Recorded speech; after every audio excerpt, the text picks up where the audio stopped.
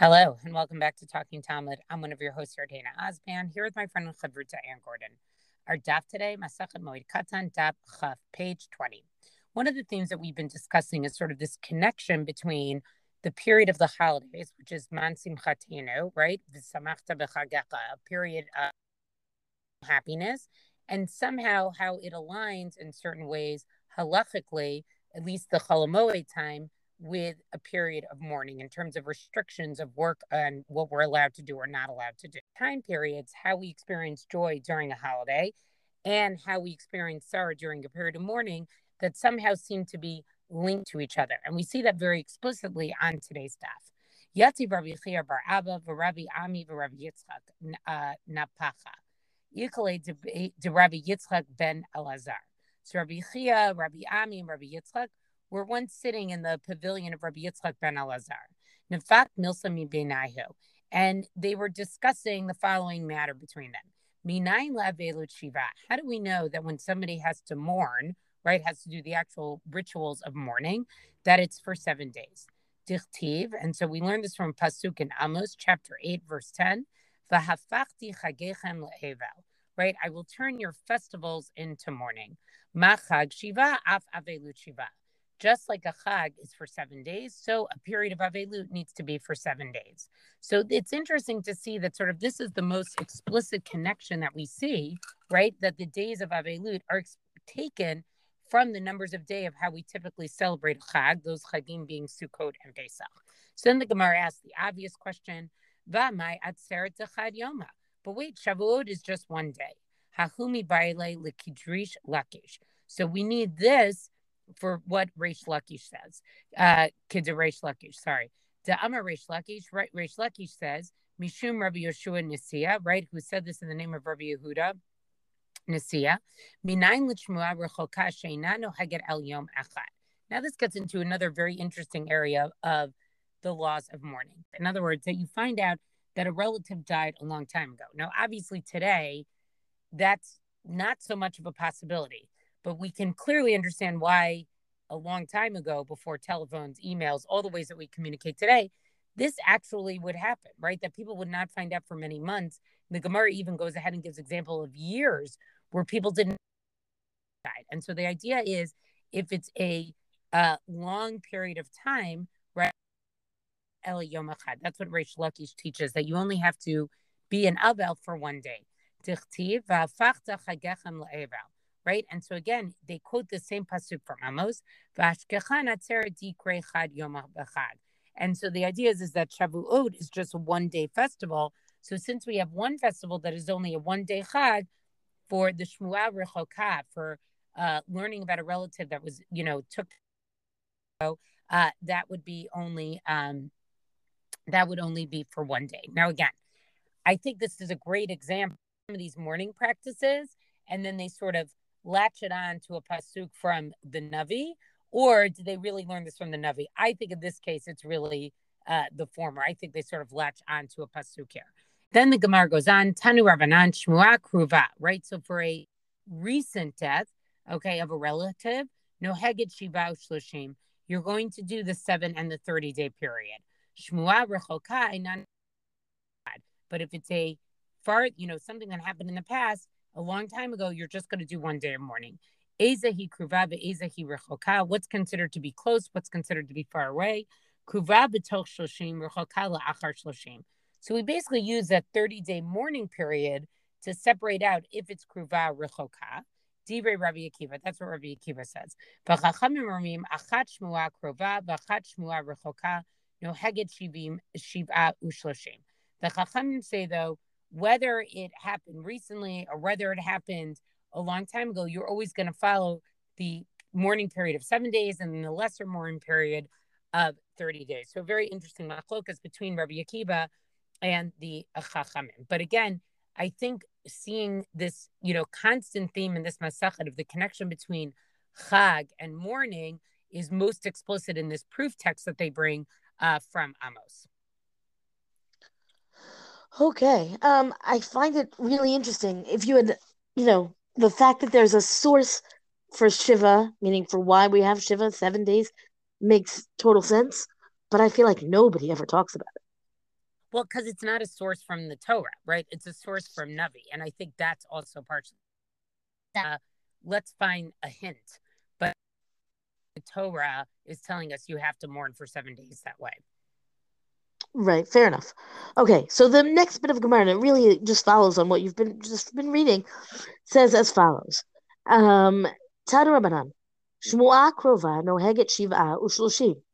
If you have the word Shmu'a is often, a rumor, but in this case it means like the news that somebody died, meaning again one of the close relatives has died, then Shiva and Shloshim would kick in. Shmu'a rechoka eina noheget. I'm sorry, that's a shmu'a krova, a recent notification.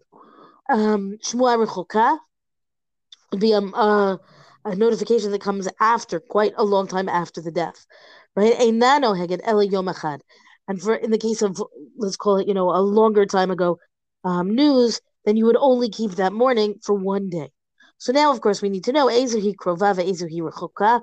What's considered recent? What's considered more distant? Krova betoch shloshim, rechoka la'achar shloshim. Have you had 30 days? Have 30 days passed since the death? Divrei Rabbi Akiva. That's Rabbi Akiva's position. The Chachamim orim achat shmu'a krova v'achat shmu'a rechoka noheget shiva u'shloshim. According to Chachamim, meaning now this is the majority view, the idea is that whether you heard the news of the death, no, let me say this more carefully.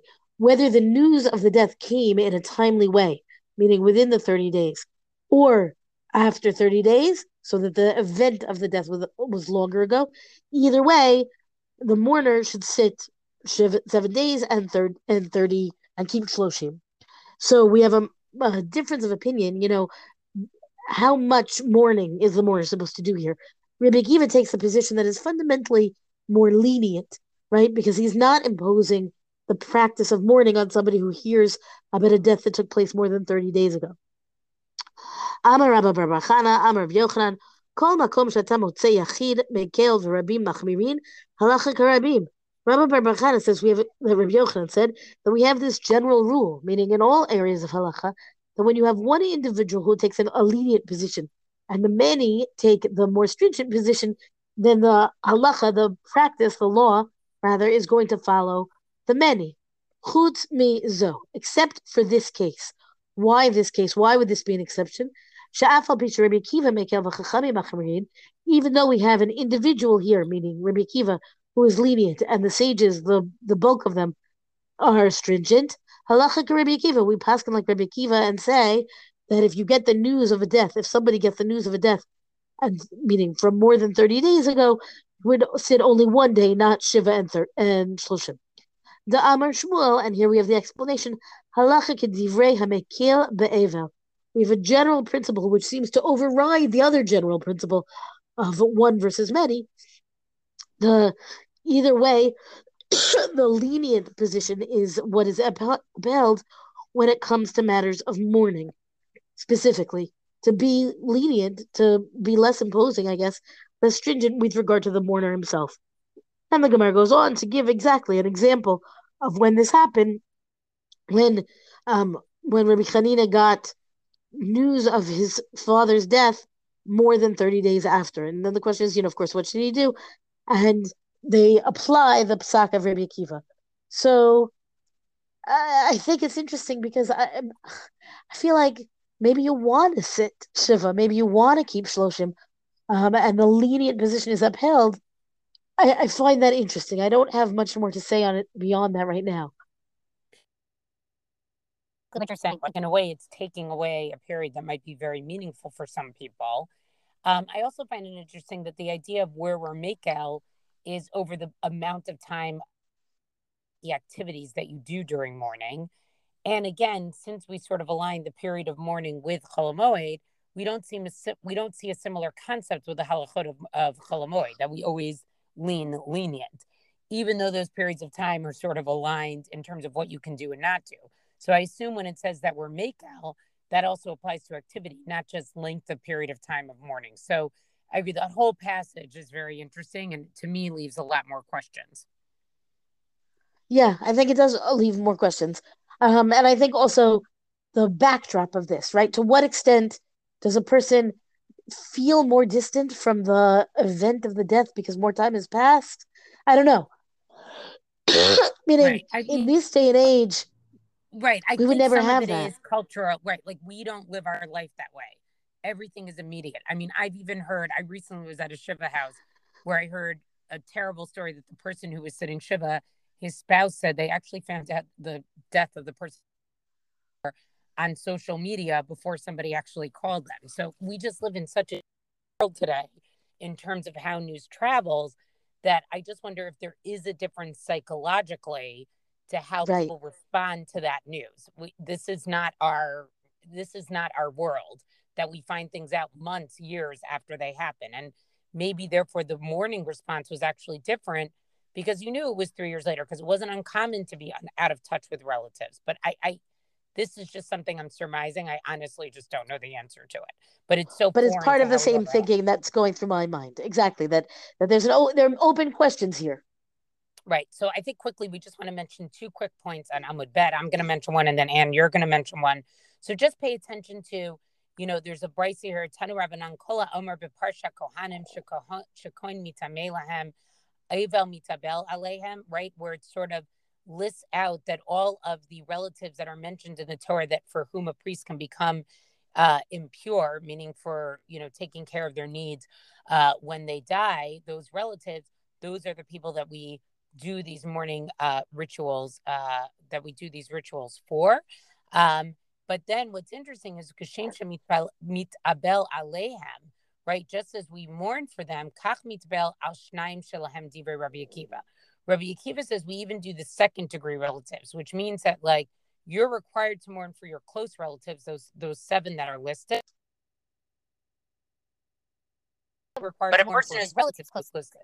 So sort of you do these second degree relatives. Rabbi Shimon ben Elazar Amir, Eino mitabel ela al ben beno al aviv al avi aviv. But Rabbi Shimon ben Elazar says we don't do that except for ben beno, his son, or his father's father. And the Chacham saying any relative whom one would mourn, right? You mourn with him also when he's mourning. So this is also interesting because we don't really do this today.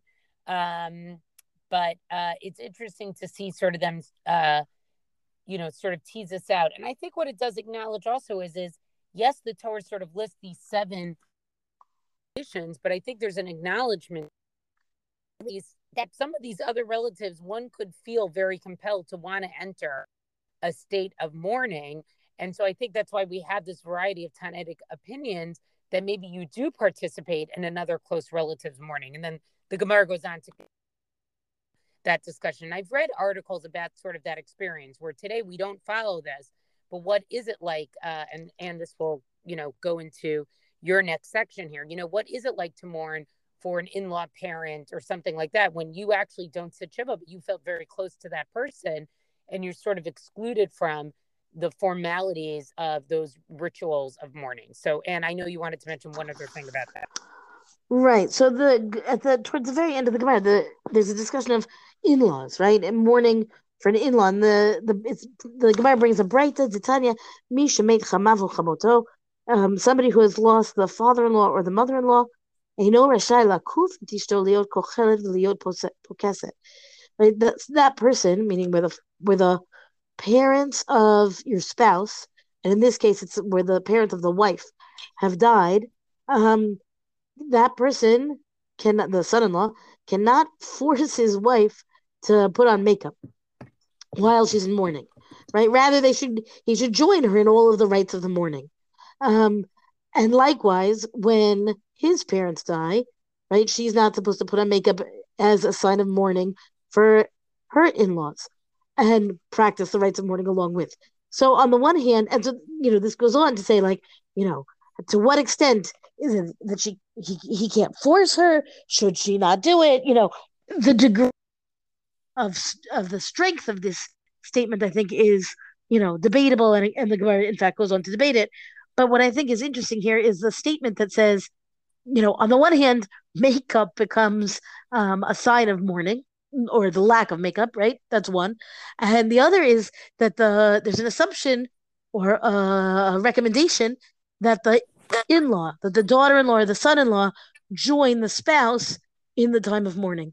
I think there's a lot of truth to that. I think that certainly, if a couple has been married a long time, been part of the family for a long time, then when after 120 the parents die, right? There's the loss to the daughter or son-in-law as well.